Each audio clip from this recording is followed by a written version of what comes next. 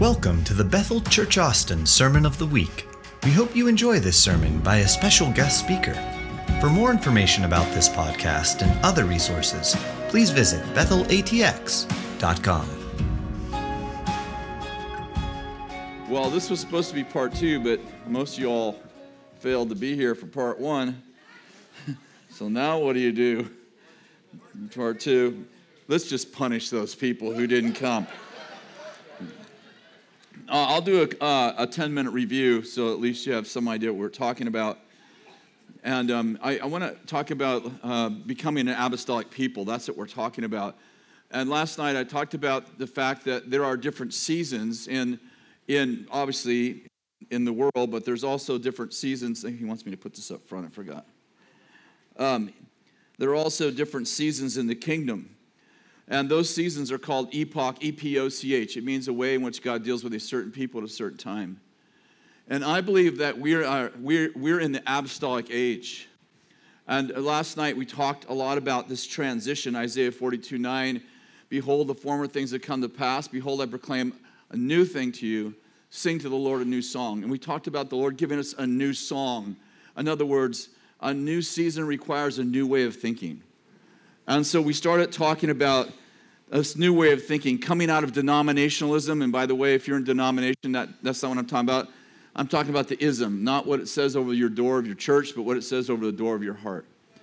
And we talked about denominationalism last night, that in denominationalism, we gather when we agree and we divide when we disagree. We're Protestants. It originally meant pro-Testament, as in pro-Bible, but it soon became the word for protester. And so we talked about yesterday that we, in denominationalism, we gather when we agree and we divide when we disagree. And I asked the question last night, how many times has the Catholic Church split in 2,000 years? And the answer to that question is twice. And how many times has the Protestant Church split in 500 years? And then we said, well, that was a little hard, so how about in the last 30 days? And then we talked about why churches split, why Protestant churches split. And they split because they gather when they agree and they divide when they disagree. So what's it take to have a disagreement? An opinion. What's it take to have an opinion? A thought. What do we have to make sure you don't do if you're in a Protestant church? We have to make sure you don't think. So we don't preach to inspire you, we preach to convince you. Because thinking is very bad.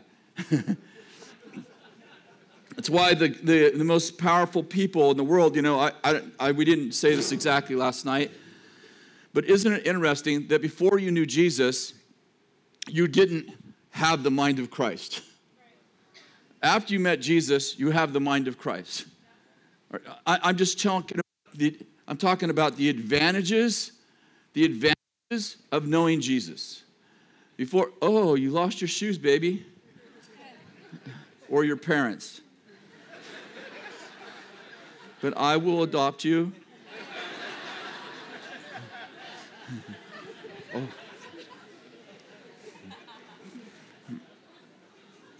Before you knew Jesus, you were not born again. After you met Jesus, you became a new creation. You live on earth and in heaven. Are you with me at all? Before we met Jesus, the Creator did not live inside of us. After we met Jesus, the Creator of all the universe actually lives inside of us. Before we met Jesus, the Bible says, Jesus said that John the Baptist was the greatest prophet in the entire Old Testament. In other words, he was greater than Daniel, he was greater than Moses, he was greater than Esther, he was greater than all the Old Testament people. But how many know that the least in the kingdom, the least person in this room was greater than John? Who was greater than Moses? You're like, I'd like to be like Moses. Actually, you were better than Moses. Moses wasn't born again. Moses had the Spirit on him, but he didn't have the Spirit in him. Are you with me? Moses was not seated in heavenly places. Moses did not have a new heart and a new mind. How many know you have the mind of Christ? Do you know what that means? That means you think like God. You know that verse in 1 Corinthians chapter 2, it says, eye has not seen, ear has not heard, it has not entered the heart of man all that God wants to do for those he loves. I don't know how many times I've heard people repeat that, But if you look at the passage, it's in italics. You know why? Because Paul is quoting an Old Testament prophet. He's saying the Old Testament prophet said, eye hasn't seen. The Old Testament prophet said, ear hasn't heard. The Old Testament prophet said, it hasn't entered our heart what God wants to do for us. But the next verse says, but it says, but we have been given his Spirit by which we know all things. For it says this, he said, who knows the thoughts of a man except for the spirit of man that's in him? People ask the question all the time, does the devil know my thoughts? Only if he gave them to you. Because the Bible says nobody knows your thoughts except for the Spirit that's in you. And then he goes on to say, the next verse says, and no one knows the thoughts of God except for the Spirit of God. Next verse. Now we have received not the spirit of the world, but the Spirit of God, who knows all things. The Old Testament prophet says, who knows what God's thinking? Paul says, we do. Why? Because we have the mind of Christ. No, you didn't get it, but I'm not cursing you. I'm just saying you didn't get it. People say things all the time. Students, they come and they say, I want to know who I'm supposed to marry. I say, what are you thinking? I said, well, I'm thinking, who does God want me to marry? I said, I know, I heard you. What are you thinking? I am thinking, who does God want me to marry? I said, I understand what you just said. I'm asking you, what are you thinking? I don't know what you mean by that. Like, are you thinking I'd like to marry Jane? Yes. Well, I want to know what God thinks. He thinks. You think like he thinks. What do you mean by that? When you're right with God, you think like him. Ephesians 5:1 says, be imitators of God as beloved children. We're not supposed to be like God. We're supposed to be like Jesus. Hello. Just think through this for a moment. You're just trying to be like God. Yes, I've been called to imitate God. Why do I do miracles? Because I'm imitating God. You're just an imitator. I am. Because God is not president of presidents. He's king of kings. Now, you know what? You know why it makes a difference? Because if he's president of president, then you could vote him in or vote him out. And presidents have no legacies. But he's king of kings. What's that mean? You're part of his kingship. You are sons and daughters automatically born into royalty. No, I'm trying. I'm doing my best. I'm simply saying, before you knew God, you didn't have the mind of Christ. You didn't think like God. You didn't have the Creator inside. You didn't have the wisdom, Ephesians 3, from another age. You didn't have 1 Corinthians 12, the gift of wisdom. You didn't have any of those things in you. In fact, there are more than 40 advantages that you have as a born-again Christian over someone that doesn't yet know the Lord. So the question is, if that is true, then how come the greatest inventions, the greatest innovations, the greatest art, the greatest miracles, how come the greatest thoughts in the world are not coming from the church? No, I'm saying, is this a philosophy or is it the truth? If it's the truth, how come atheists have bigger thoughts than we do? Okay, let's try here because you don't know. Try you all here. If we have 40 advantages, including the creator of all the universe lives inside of me, the creator that made everything lives inside of me, then how come we're not the most innovative, inventive, creative people who's ever been born?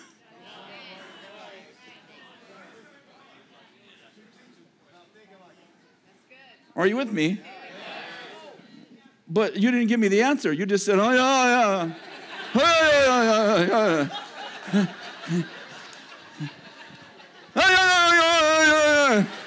That's what I'm talking about right there.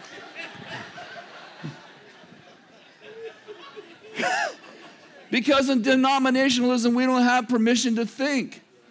You were raised in a freaking orphanage. Don't think you'll split the church.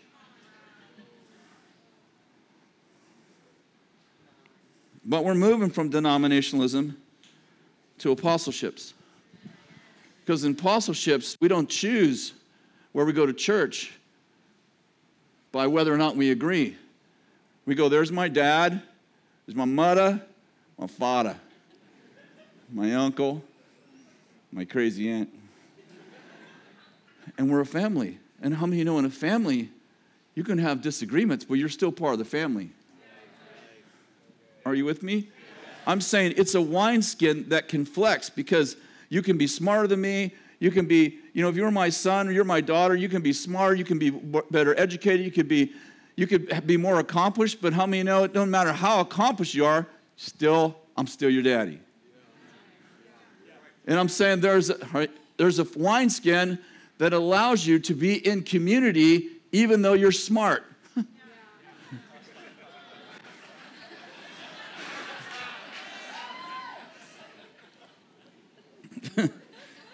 Oh, no, it's a really good word. Much better than... Sorry, I just have to tease you. It's the afternoon, man. I ate a cinnamon roll right before I got up here, and then sugar wore off like about 3 minutes before I got up here, and I'm like, oh, now we're going to know if I'm anointed or not.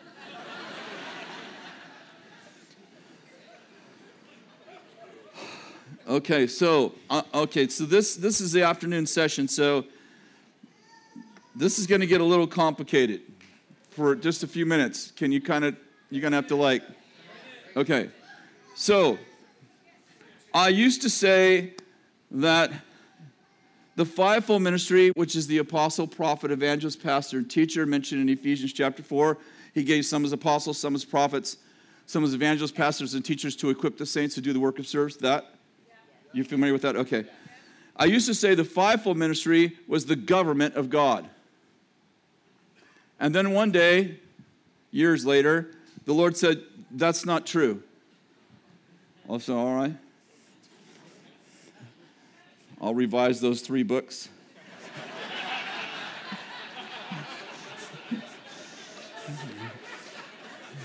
Just don't tell anybody. And the Lord said, they're not the government, they're the governors.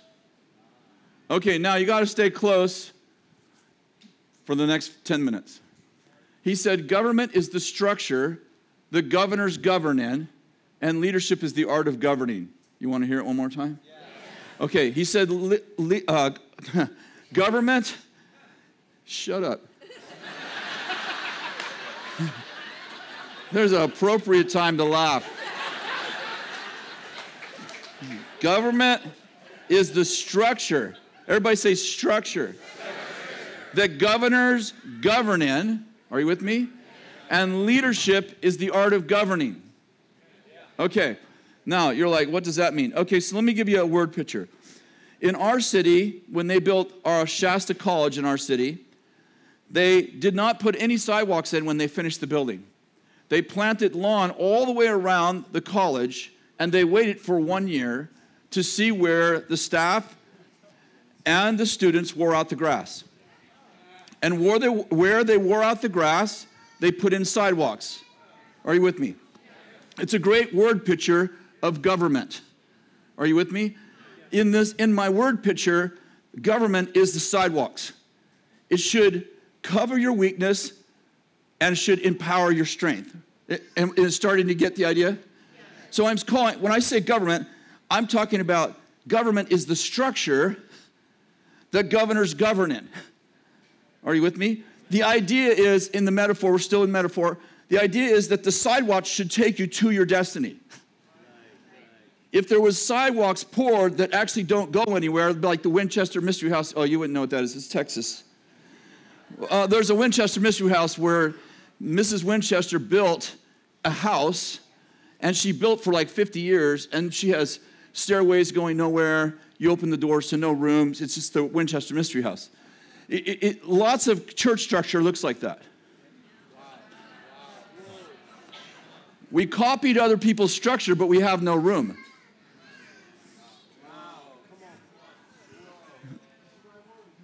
Okay, now, let me give you one more example. When I was laying on the floor and the Lord told me this,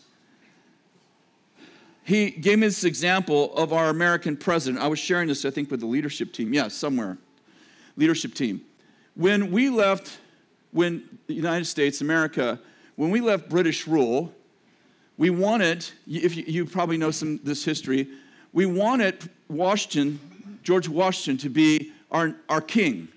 But he refused to be king, which forced our forefathers to develop a new way of government. And so they were very concerned, including Washington. They thought that the Brits, that the king of Britain had too much power. So we have to create some kind of balance of power, thus our three branches of government. Thank you. Thus we have three branches of government, right? But our forefathers said, democracy, I know we're a democratic republic, but just for my sake of illustration, democracy is a great form of government in a time of peace. But if we were ever attacked on our own shores, democracy moves too slow to win a war.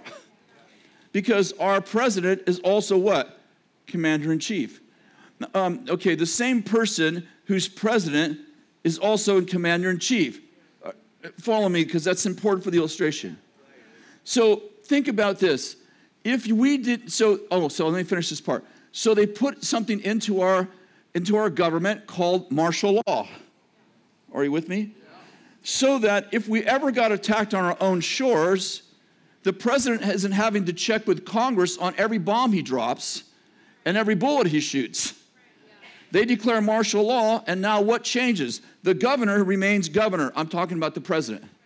The same person remains in charge, but what changes? The structure.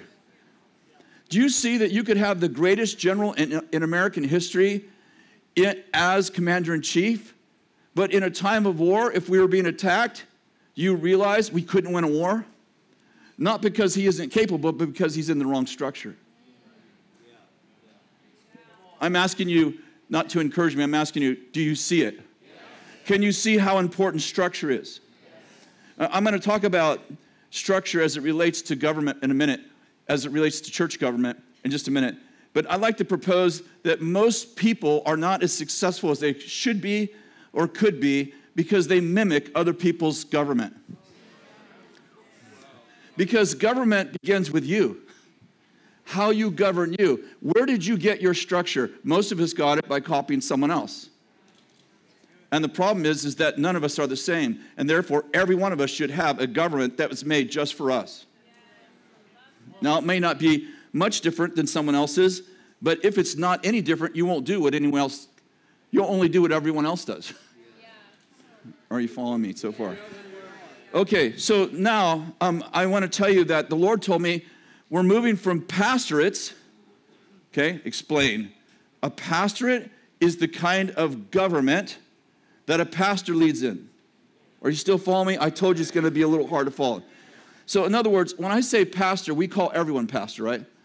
But in this role, I'm saying a fivefold pastor: apostle, prophet, evangelist, pastor, and teacher. Are you with me? So I'm saying the Lord told me that apostles, that the modern world has never seen the true power of an apostle because they've emerged in a pastorate. What is a pastorate? It is a form of government designed for pastors. I'm talking about a real fivefold pastor, not just someone we call pastor. Okay? Okay, in the midst of that, turn to John chapter 5. And I'm going to read you a very familiar piece of scripture that you will get, and I'm going to give you a little point. Now there was, verse 2, in Jerusalem by the sheep gate, a pool, which in Hebrew is called Bethesda, having 5 porticles. Everybody say 5 porticles. In these lay a multitude of those who were sick, blind, lame, and withered, waiting for the moving of the waters. For an angel of the Lord would go down in certain seasons. Everybody say certain seasons. Into the pool and stir the water, and whoever then was first, after the stirring of the water, stepped in, was made well from whatever disease they were afflicted. Now, We can go through and read the rest of that, and I think you probably know those verses. So one day I'm reading those verses, and the part of that chapter that says that that the Pool of Bethesda have 5 porticles. Have you ever read verses that you've read hundreds of times, and all of a sudden you see a phrase or a word that stands out, and you'd swear it was never there before? So I'm reading this, and I'm just doing my daily reading, and I see the Pool of Bethesda has 5 porticles, and I think, 5 porticles? Why does he even mention it has 5 porticles? It doesn't say anything else about the pool. So I pray into it for weeks. I read the passage over and over. I read it every day for weeks. And one day I'm in my wood shop. That's where Jesus goes. He's the carpenter. If I was a carpenter, you was a lady. Anyway, I don't know what that had to do with it. But anyway. Are you ever like this? You pray and pray and pray for something, and he doesn't talk to you? Then you go in your wood shop, and he's like, hey, would you like to know about that? I'm like, yeah, 6 weeks ago would have been nice. So I'm out in my wood shop, and the Lord says, do you know why the Pool of Bethesda had 5 porticles? Like, tell me when I study. I said, yeah. He says, because it represents the 5-fold ministry. 5 porticles, 5 coverings, 5 porches. And I said, what does that mean? He said, when the 5-fold ministry goes from merging, remember we used to be a 3-fold ministry, evangelists, pastors, and teachers. Now we're a 5-fold ministry. We added apostles and prophets. I'm saying the revelation that we did. He said, when the 5-fold ministry goes from emerging to merging into one pool, it's going to create strategic alliances with heavenly allies, and there'll be miracles that haven't been seen since the 1st century. So I, for the next 6 months, was teaching on the emerging 5-fold ministry, and that teaching was all about what are the different roles of the 5-fold ministry and how do they merge. So on a Sunday morning, we pray before the service. A bunch of us leaders get together. We've been doing it for 40 years. And so we were together, and you have a tradition. You don't even know you have a tradition until you go to someone else's, right? Like I propose, it's a tradition to raise your hand if you want to follow Jesus. That's not in the Bible. I propose that it's a tradition to repeat a prayer to find Jesus. That's not in the Bible. I propose it's a tradition for you to sit in seats and watch me preach. That's not in the Bible. Unless you're Jesus and you're in a boat, then that's in the Bible. So we have a tradition. So we grab hands, and there's maybe 25 to 35 of us in a room early Sunday morning. So we're praying, and so we're praying, and we're and someone's praying, and our tradition kind of says somebody's praying, and you're kind of praying with them, like the geese, honking. Okay, well anyway. So someone's praying, Lord, we bless this day, and we're like, yes, Lord, we bless this day. And then if you want to pray next, then in our tradition that we don't know we have, we start shambaing a little louder than everybody, which means I got next. Are you with me? So someone's praying like, Lord, we bless him, and everyone's like, yes, Lord, yes, Lord. And you're like, if you want to go next, you're like, Shabbat. Translated means, I got the next prayer. So we're praying like that. And Teresa Dedman's praying that morning. She's praying, Lord, just bless today, da-da-da. And we're like, yes, Lord. So I start, you have to form your prayer when you pray in public. You know this. And you pray by yourself in the bedroom. You're like, Lord, I just bless my city. I bless the devil. Not that one, Lord, not the devil. It don't matter. You just got it wrong, edit and keep going. But you can't bless the devil in public. That is not good. So you have to form your prayer. So I'm forming my prayer. You do this too, so stop it. So I'm forming my prayer, and I'm thinking that I'm going to pray, that this morning that Bethel Church would be like the pool of Bethesda. People get into the pool and get healed. People get into the pool and get delivered. You get it? So Teresa's praying, and I start, Shadabayadada. I'm on. And she finishes her flight, and it's Mom next. So I say, this morning I pray that Bethel Church would be, and when I go to say the pool of Bethesda, the Holy Spirit says, that's an old word. No, it happens this fast. That's an old word. And I said, you know how this works. I say, what's the new word? He said, Ezekiel's River. Ezekiel's River. Well, see, I don't like the book of Ezekiel, so I seriously haven't read the book of Ezekiel in years. So I'm like, I remember there's a river in Ezekiel, and I remember there's something about trees. I don't remember where the trees were. So, I mean, this is happening really this quick. It's like happening in milliseconds. So I'm like, okay, well, I'll you know how you say, well, I'll say it and then more will come? It did it. So I say, this morning I pray that Bethel Church would be like Ezekiel's River. No, you can't stop there because you shambad louder than that.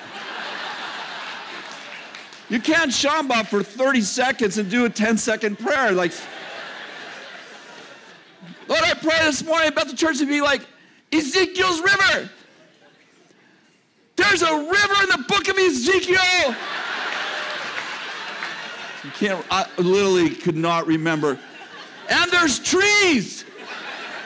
I couldn't remember. I know there was something about the trees being supernatural that I could not, probably the anxiety, could not remember where the freaking trees were. And there's trees in Ezekiel's book. Amen. Literally, that's what happened. It's a true story.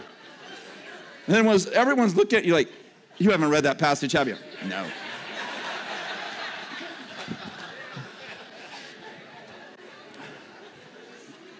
So that day I go home and I read, I had to look it up, my commentary, Ezekiel 47. So I'm going to read it to you, okay? Then he brought me back to the door, verse 1, Ezekiel 47. Then he brought me back to the door of the house, and behold, water was flowing from under the threshold of the house towards the east. For the house faced the east. And water was flowing from down under, that's around Australia, from the right side of the house, from the south of the altar. And he brought me out by the way of the north gate, and it led me around the outside of the outer gate by the way of the gate, which faces east. And behold, water was trickling from the south side. Then a man went out towards the east with a line in his hand, and he measured 1,000 cubits, let's say yards. And he led me through the water reaching the ankles. And again he measured 1,000, and he led me through water reaching the knees. And again he measured 1,000, he led me through water reaching the loins. And then he measured 1,000, and it was a river that no one could ford, for the water had risen. Enough water to swim in, a river that could not be forded. And he said to me, Son of man, have you seen this? And he brought me back on the bank of the river. Now, when I had returned, behold, on the bank of the river, there were many trees on one side and on the other. See, there they are.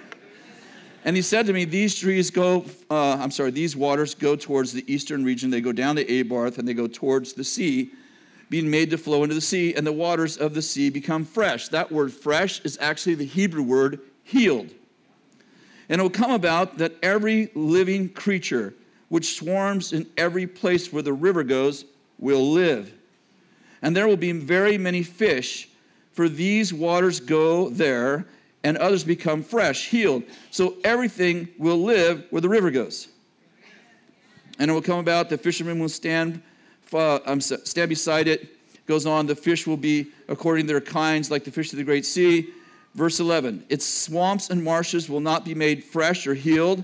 Their swamps and marshes will not be made fresh or healed. They will be left for salt. By the river, on the banks on one side and the other, will grow all kinds of trees for food. Their leaves will not wither, their fruit will not fail, and they will bear fruit every month, because their water flows from the Sanctuary. And their fruit will be for food, and their leaves for healing. And Revelation goes on to say, for the healing of nations. Okay, so, are you with me? Follow me. The pool of Bethesda represents a pastorate. What's the point? You need to get healed? You come to the pool. You need to get delivered? You come to the pool. You need to get saved? You come to the church. You need your family restored? You come to the church. What you need, you come to the church. You come to the pool. Are you with me? It represents a pastorate. What do pastors do? Gather. Are you with me? Ezekiel's river. Where's the water flowing from? Under this door of the what? Sanctuary. The water is flowing from under the door of the sanctuary. It is leaving the church. 1,000 yards, water to the ankles. 2,000 to the knees. 3,000 to the loins. 4,000, a river no one can ford, for the water has risen. What's the point? In Ezekiel's river, the further you get from the sanctuary, the greater the miracles. Did you see it? What I'm getting at is Ezekiel's river represents an apostleship. What's an apostleship? It is the government that apostles lead in. The word apostle, which we did yesterday, the word apostle means sent one. But it means to be sent from a place to another place. To reproduce in the place that you're sent to, what you're sent from, till the place you're sent to looks like the place you're sent from. We call it cultural transformation. And yesterday I said this, but Jesus gave us an apostolic prayer. First, he called his disciples apostles. And sorry, this is a little review. But before his disciples were ever apostles, the generals in the Roman army were called apostles. Why? Because the Romans were conquering. They were conquering nations. They wanted to conquer the world. But they conquer one city, two city, three city. They come back to the first city they conquer, and the people would be back to their old ways. And in Rome, you do as the Romans do. So they said, why are we conquering, but we're not culturizing? So they took this Greek idea. They named several of their generals apostles. Then they sent those apostles out to conquer cities, states, nations. But with the military went politicians and artists and musicians. And you get the idea. They would conquer and culturize, conquer and culturize. When Jesus promotes his leaders, his learners to leaders, it's interesting. He doesn't call them patriarchs. He doesn't call them prophets. He doesn't call them priests. He calls them the secular word, apostle. You know those Roman generals that are always trying to get us to be like Rome? Yes, you are my apostles. Where are you seated? In heavenly places. What's your job? Make earth like heaven. He gives them an apostolic prayer. Our Father who's in heaven, hallowed be your name. Your kingdom and your will be on as it is in. That's an apostolic prayer. We're trying to get everyone to heaven. God was trying to get heaven to earth. Are you with me? But here's the challenge. Apostles train, equip, and deploy. What do pastors do? They gather. Jesus talked about it, like the 99 and the one who left the flock. How many know pastors gather? They're supposed to. The government, the structure, the sidewalks that work for pastors are all aimed at gathering. You know that prophet Chiquita? He said the banana that leaves the bunch is the one that gets eaten. You with me? That's the motto of pastors. You stay here. Like, Pastor, I feel like we're supposed to move. You will die. You will all die. The earth is flat. People fall off the edge. You leave. You will die. But apostles, their ministry is to train, equip, and deploy. In fact, they train and equip with deployment in mind. Are you following me? In other words, if you put an apostle in a pastorate, what is the pastorate? It's the name of the government that pastors lead in. Fivefold pastors. The challenge is that our modern apostles have emerged in a pastorate, a government designed to gather. But what's their job? Train, equip, and deploy. So the Lord said the modern world has never seen the true power of an apostle because they emerged in a pastorate. So now we change the definition, like, an apostle is someone who plants churches. No, an apostle is someone who transforms culture. If you plant 500 churches and those churches don't change the city, they're not apostolic. I didn't say they're not amazing. I said they're not apostolic. They could be evangelistic. They could be pastoral. They could be teacher like Chuck Smith and the whole Calvary Chapel. What is Calvary Chapel? It's not apostolic. It's a teacher movement. It was the right movement for the Jesus movement when hippies were getting saved off the streets and becoming Jesus people. And God said, you need to know the word. You with me? And so I'm saying we redefined apostles because we don't understand what apostles do because they're in a structure that doesn't actually allow them to do what they were called to do. And I'd propose that pastors and apostles, they very much measure success differently. Yeah. Pastors measure success by how many butts they put in a seat on a Sunday morning. Right? We're like, our church is growing. What does that mean? The church is growing. It means there's more people in the room this year than last year. But how many of you know you can't? Sorry. I'm going through that puberty thing. You can't. That was my normal voice. You can't measure success in apostleship by how many people gather on a Sunday if the goal is to get rid of them.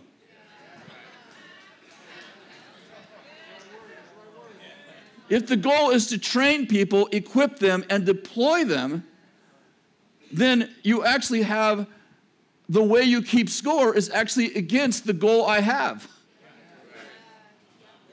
Are you following me? So I'm saying even the way we keep score is a pastorate way of keeping score. I mean, how many pastors, how many leaders in a church you go, how's your church going? Oh man, you know that the poverty level in our city dropped by 10%?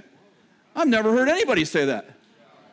Do you know that the unemployment rate in our city dropped by 3 points in a year because we prayed into it, we started businesses, we Do you know the divorce rate in our city dropped by 4 points in 1 year? See, this is how apostles view success.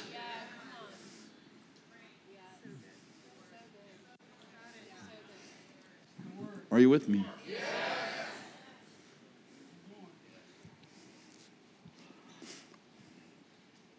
I said this yesterday. Sorry for those of you that were faithful.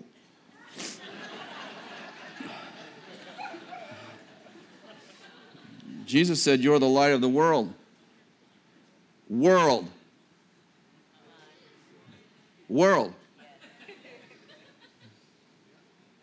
For emphasis, world. He didn't say, you're the light of the church. And then we're like, in the last days, bro, the world's going to get darker and darker, and the church is going to get brighter and brighter. Well, that's a misplaced light. If the world's getting darker and we're the light of the world, whose problem is that?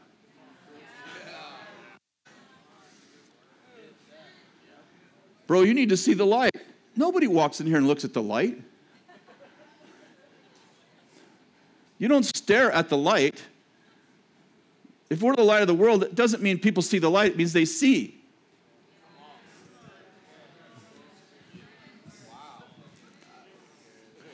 Okay, let's back up, because you guys are getting ahead of yourselves. Where are we in the apostolic transition? Because I began this message, which you didn't get to hear really the first part of it, by asking the question, What time is it? The sons of Issachar understood the times, and they knew what Israel should do in the time. So the question is, what time is it? Let me answer that question by giving you another analogy. In 1908, the Model T made its first debut in America. It sold for $825, and 10,000 of them were sold the first year. 4 years later, the price dropped to $575, and the sales soared. By 1914, Ford claimed 48% share of the automobile market. Yet people argued over transportation. What transportation was more efficient, cars or horses? Okay, so first of all, what do you call the power of a car? Horsepower. Do you know why they call it horsepower? Because of the epoch season it emerged in. The marketers of cars were comparing them to horses. So they said, you could ride one horse, or you can borrow a Model T, which had 17 horsepower. Picture that. You're living in 1900s, and someone says, this horse-drawn carriage, this horseless carriage has 17 horsepower. Can you imagine what would happen if you had a car that was like being led by 17 horses? You get the idea? And so there was a big argument for the first 20 years. What was better transportation, horses or cars? And we're all like, it's kind of funny now. But what's the challenge? The challenge is that the government, which is the structure, was designed for what? Horses. What's that mean? The roads were built for horses. They were narrow, dirt versus wide and paved. There was stables instead of gas stations. If you had a Model T and you drove about 70 miles, you would run out of, where are you going to get gas? There's no gas. Are you with me? Instead of mechanics, there was blacksmiths. Instead of veterinarians, there were no repair shops. There were stables, but no garages. What's your point? I'm saying that even though the automobile was clearly better transportation, it was birthed in a season where all the structures were built around horses. Are you with me? So they literally, they raced cars and horses. They raced them to see what was better transportation. And people would say, but a horse was made by God, and a car was man-made. And there was these crazy illustrations that we think are insane now. Why? Because we now have government created for cars. Are you with me? I'd like to propose apostolically it's 1908. All the structures are built around horses. Interesting to me, if you go to England, you got to have little cars. Because while Europe was building castles, we were in teepees. When we came into this new apostolic reformation, it's a metaphor, cars, we just moved our teepees, tore down our wood houses, and built wide roads. But if you go to England, they couldn't do that. They have buildings that were already 800 years old. So what they do, they got smaller cars. Anyway, I could say more, but it could be offensive. And I care deeply about these things. I truly would not want to offend a soul.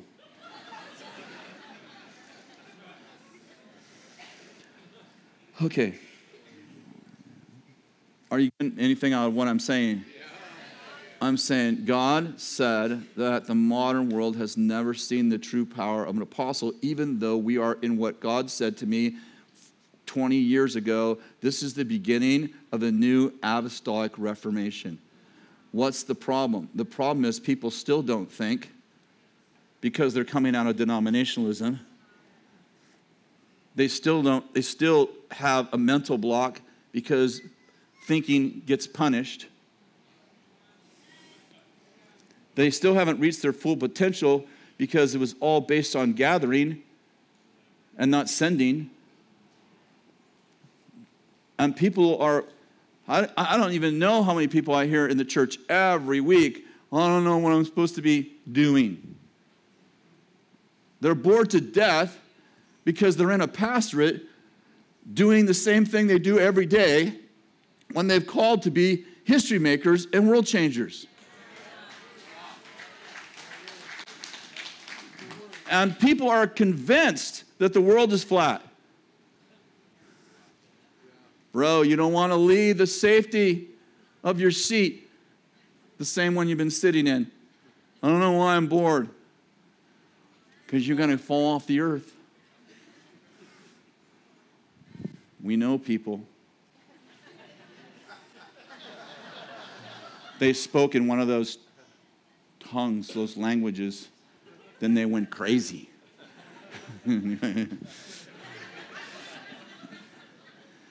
Did you notice that in verse 11 of Ezekiel, are you bored? I'm sorry, I'm done in 13. Did you notice in verse 11 it says, but its swamps and marshes will not become fresh or healed, but they'll be left for salt? Did you notice that? Where does the water come from that's in a swamp or a marsh? This isn't deep, like turn it on, let's just practice. I don't want to be wrong, I don't want to be wrong, I don't want to be punished. Where does the water that's in the swamp, where does the water that was in the swamp, where does it come from? The river. Why is it a swamp? Because it comes in, but it doesn't go out.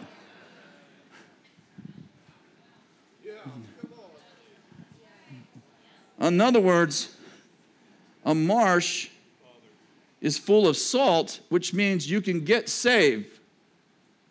Salt preserves you.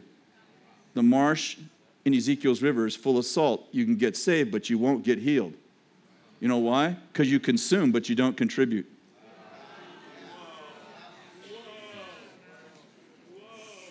See, in order for you to have something that's healing, it has to flow through you. If it gets stuck in you, the very thing that's supposed to make you well will make you sick.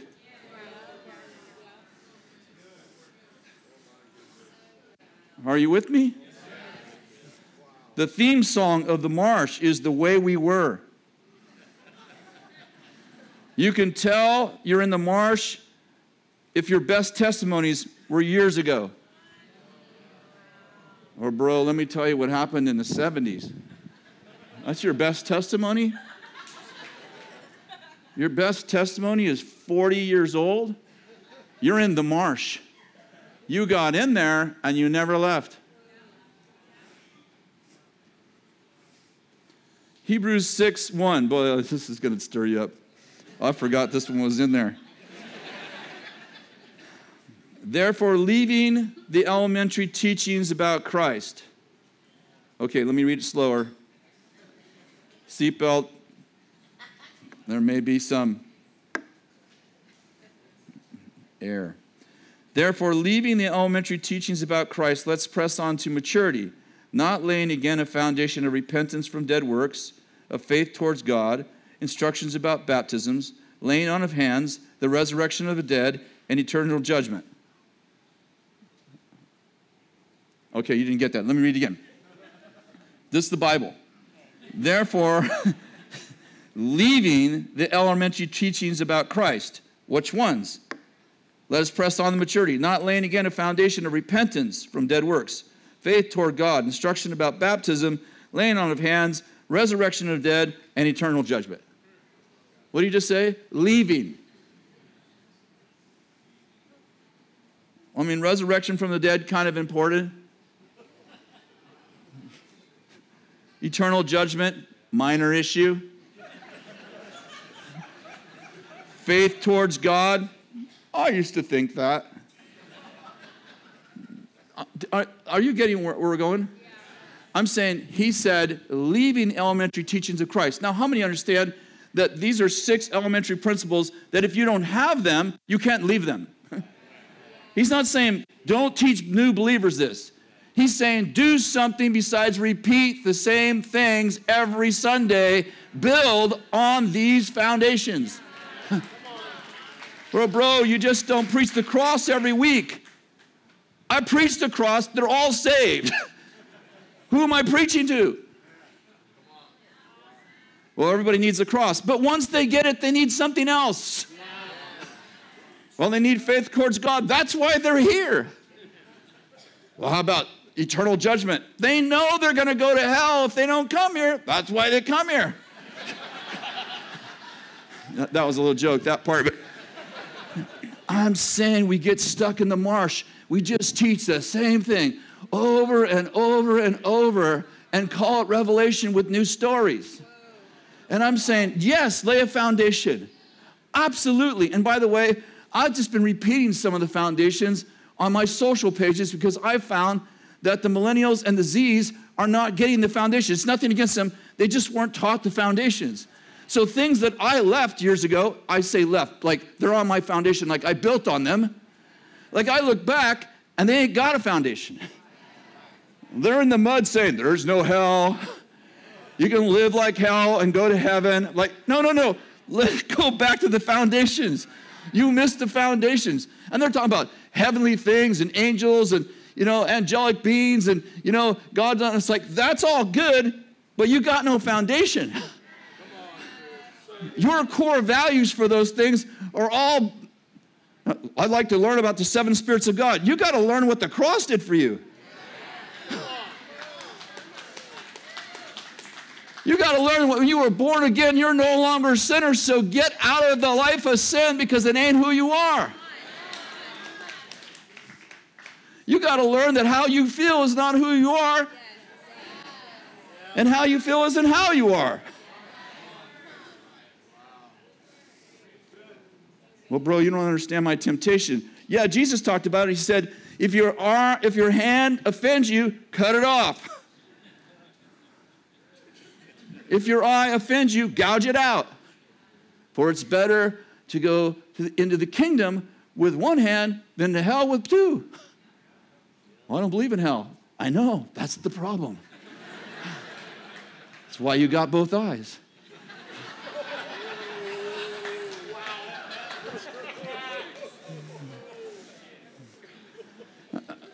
I'm saying 2 things. This is the train track that truth runs on. The first thing I'm saying is, once you got the foundation, then build something on it. The apostles and prophets are the what? Not the roof, the foundation. Nobody comes over when people come to my house, I don't go, man, you got to check out my foundation. Baby, get the flashlight. Show them what we showed. Pastor Bill, look at that. She's 8 inches wide. And when we built this house, we dug down, what was it, baby? 28 inches. I've never showed anybody my foundation. I mean, I got to have one. I don't have one, my house ain't worth much. You get where I'm going. But it ain't the pretty thing that people come over to see. In fact, they don't even know I have a problem with it unless I do. You ever go to an old house and it's like, baby, is my equilibrium off or are we leaning? And then we go, let's look at the foundation. Are you with me? But nobody looks at the foundation as long as everything's going good. We build something on top of it. So I'm saying 2 things. One is, we get obsessed with the foundation. Let's look again. Let's have a foundation party. Everybody wants to be an apostle. You're just going to be walked on. We kind of look at it like a pyramid. It's like, first there's the apostle. That's me. Whatever the best thing is, that's what I am. Then there's the prophet. Then there's the evangelist, pastor, and when there's time, the teacher. But whatever the best is, that's what I am, because I'm from Texas. And I don't even know whatever the big thing is, that's what we are, because we're from Texas. As a matter of fact, we all apostles. And then God goes, oh, it goes like this. Well, I won't be up here. What is that? That's the saints. Oh, I'll better be a saint then. I don't want to be one of the apostles that are all getting walked on. You with me?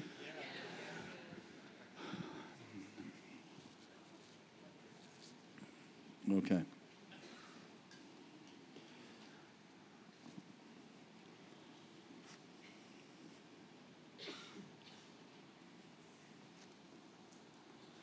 When our school was the first, 5, 6, 7 years, we would send out these hot revivalists from graduating from our school, and they were like, I'm going to change the world.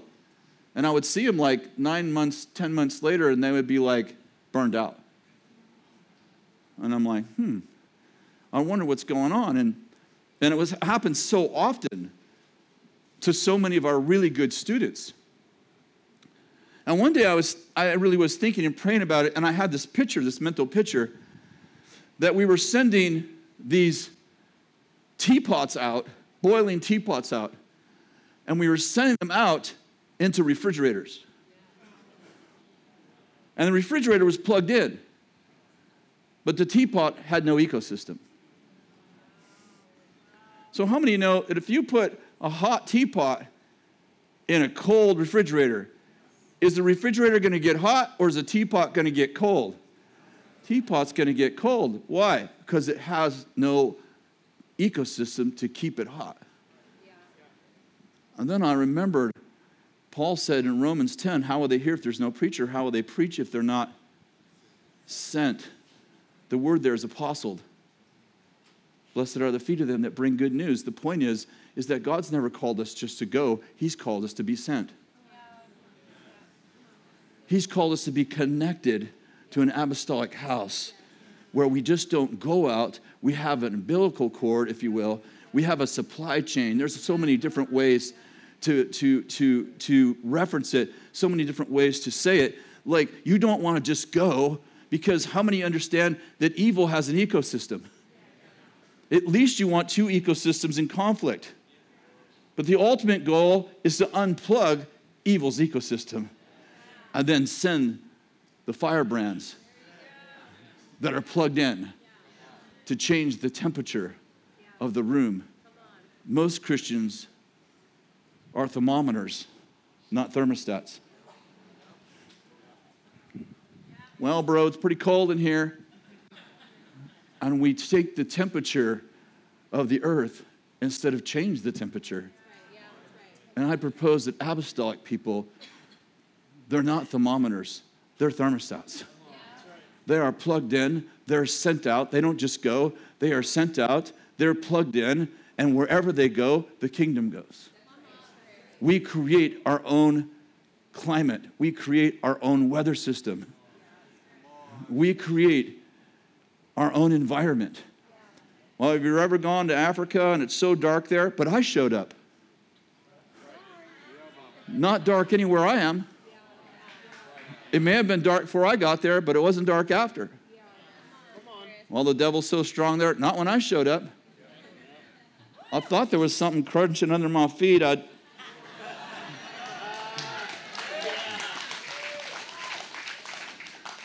I'm saying we have a total pastoral mindset, like stay huddled together. We don't want the devil to get us. I'm like, no, bro, the devil's not going to get us. We're going to get him. I'm not afraid of the Antichrist. He's afraid of me. Anyway, if I'm wrong, I'll be the happiest person the beast ever ate.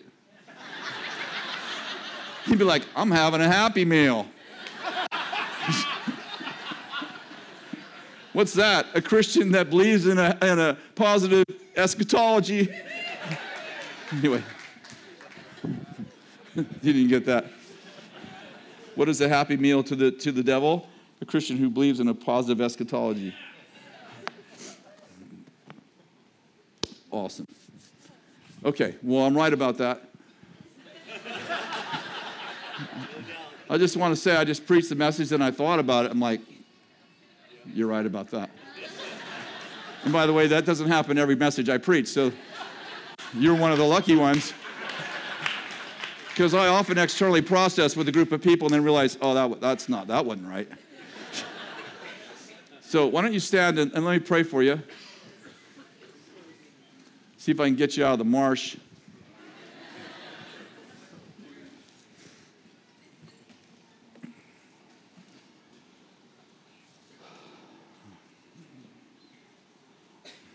Put your hand on your heart.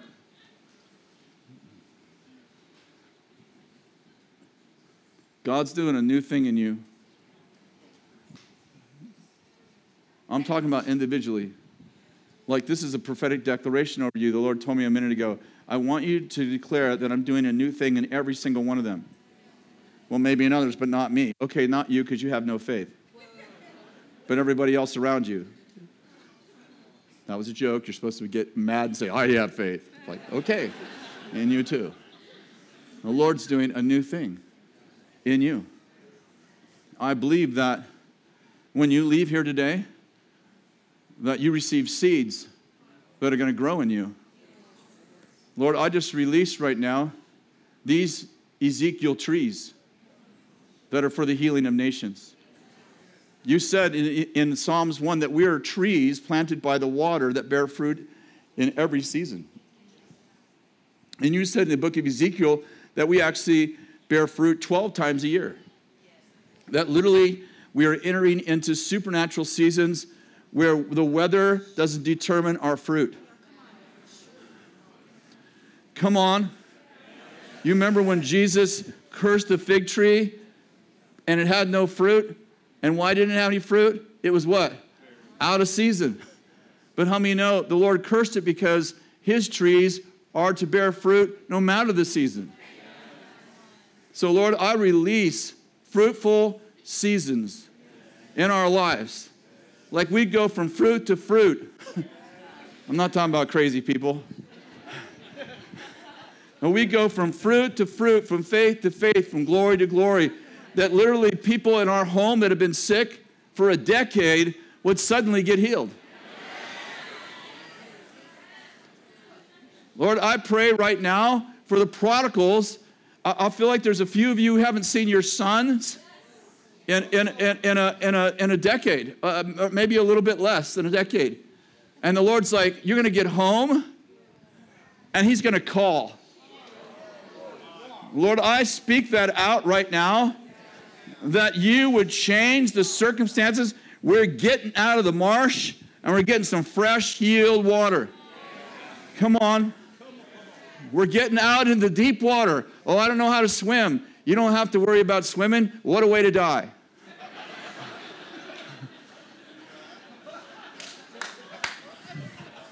Come die with me. We get baptized in the river, then you can die, but everything that dies in the river, remember, it says, shall live. So, Lord, we pray for a baptism in Ezekiel's river, where even if you die, you live. Lord, we just release the fear of getting out of our rut, getting out of our marsh. You know, there are people, they don't bathe so long, they don't even know they smell. Everyone else knows they smell.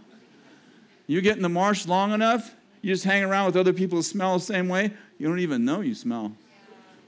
And Lord, we pray today that we get out of that smelly, marshy, gooky, alligator-infested, crappy water and move in the river. Just say this, Lord, take me out of my comfort zone and into my divine purpose. I'm ready right now to take a risk and leave the familiar place like Abraham and Sarah. I don't know where I'm going, but I know where I can't stay.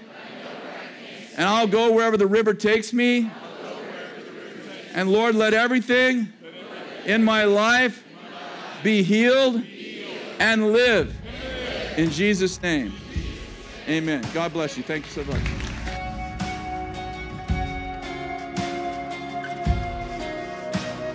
Thanks for listening to the Sermon of the Week. For more information about this podcast and other resources, please visit bethelatx.com.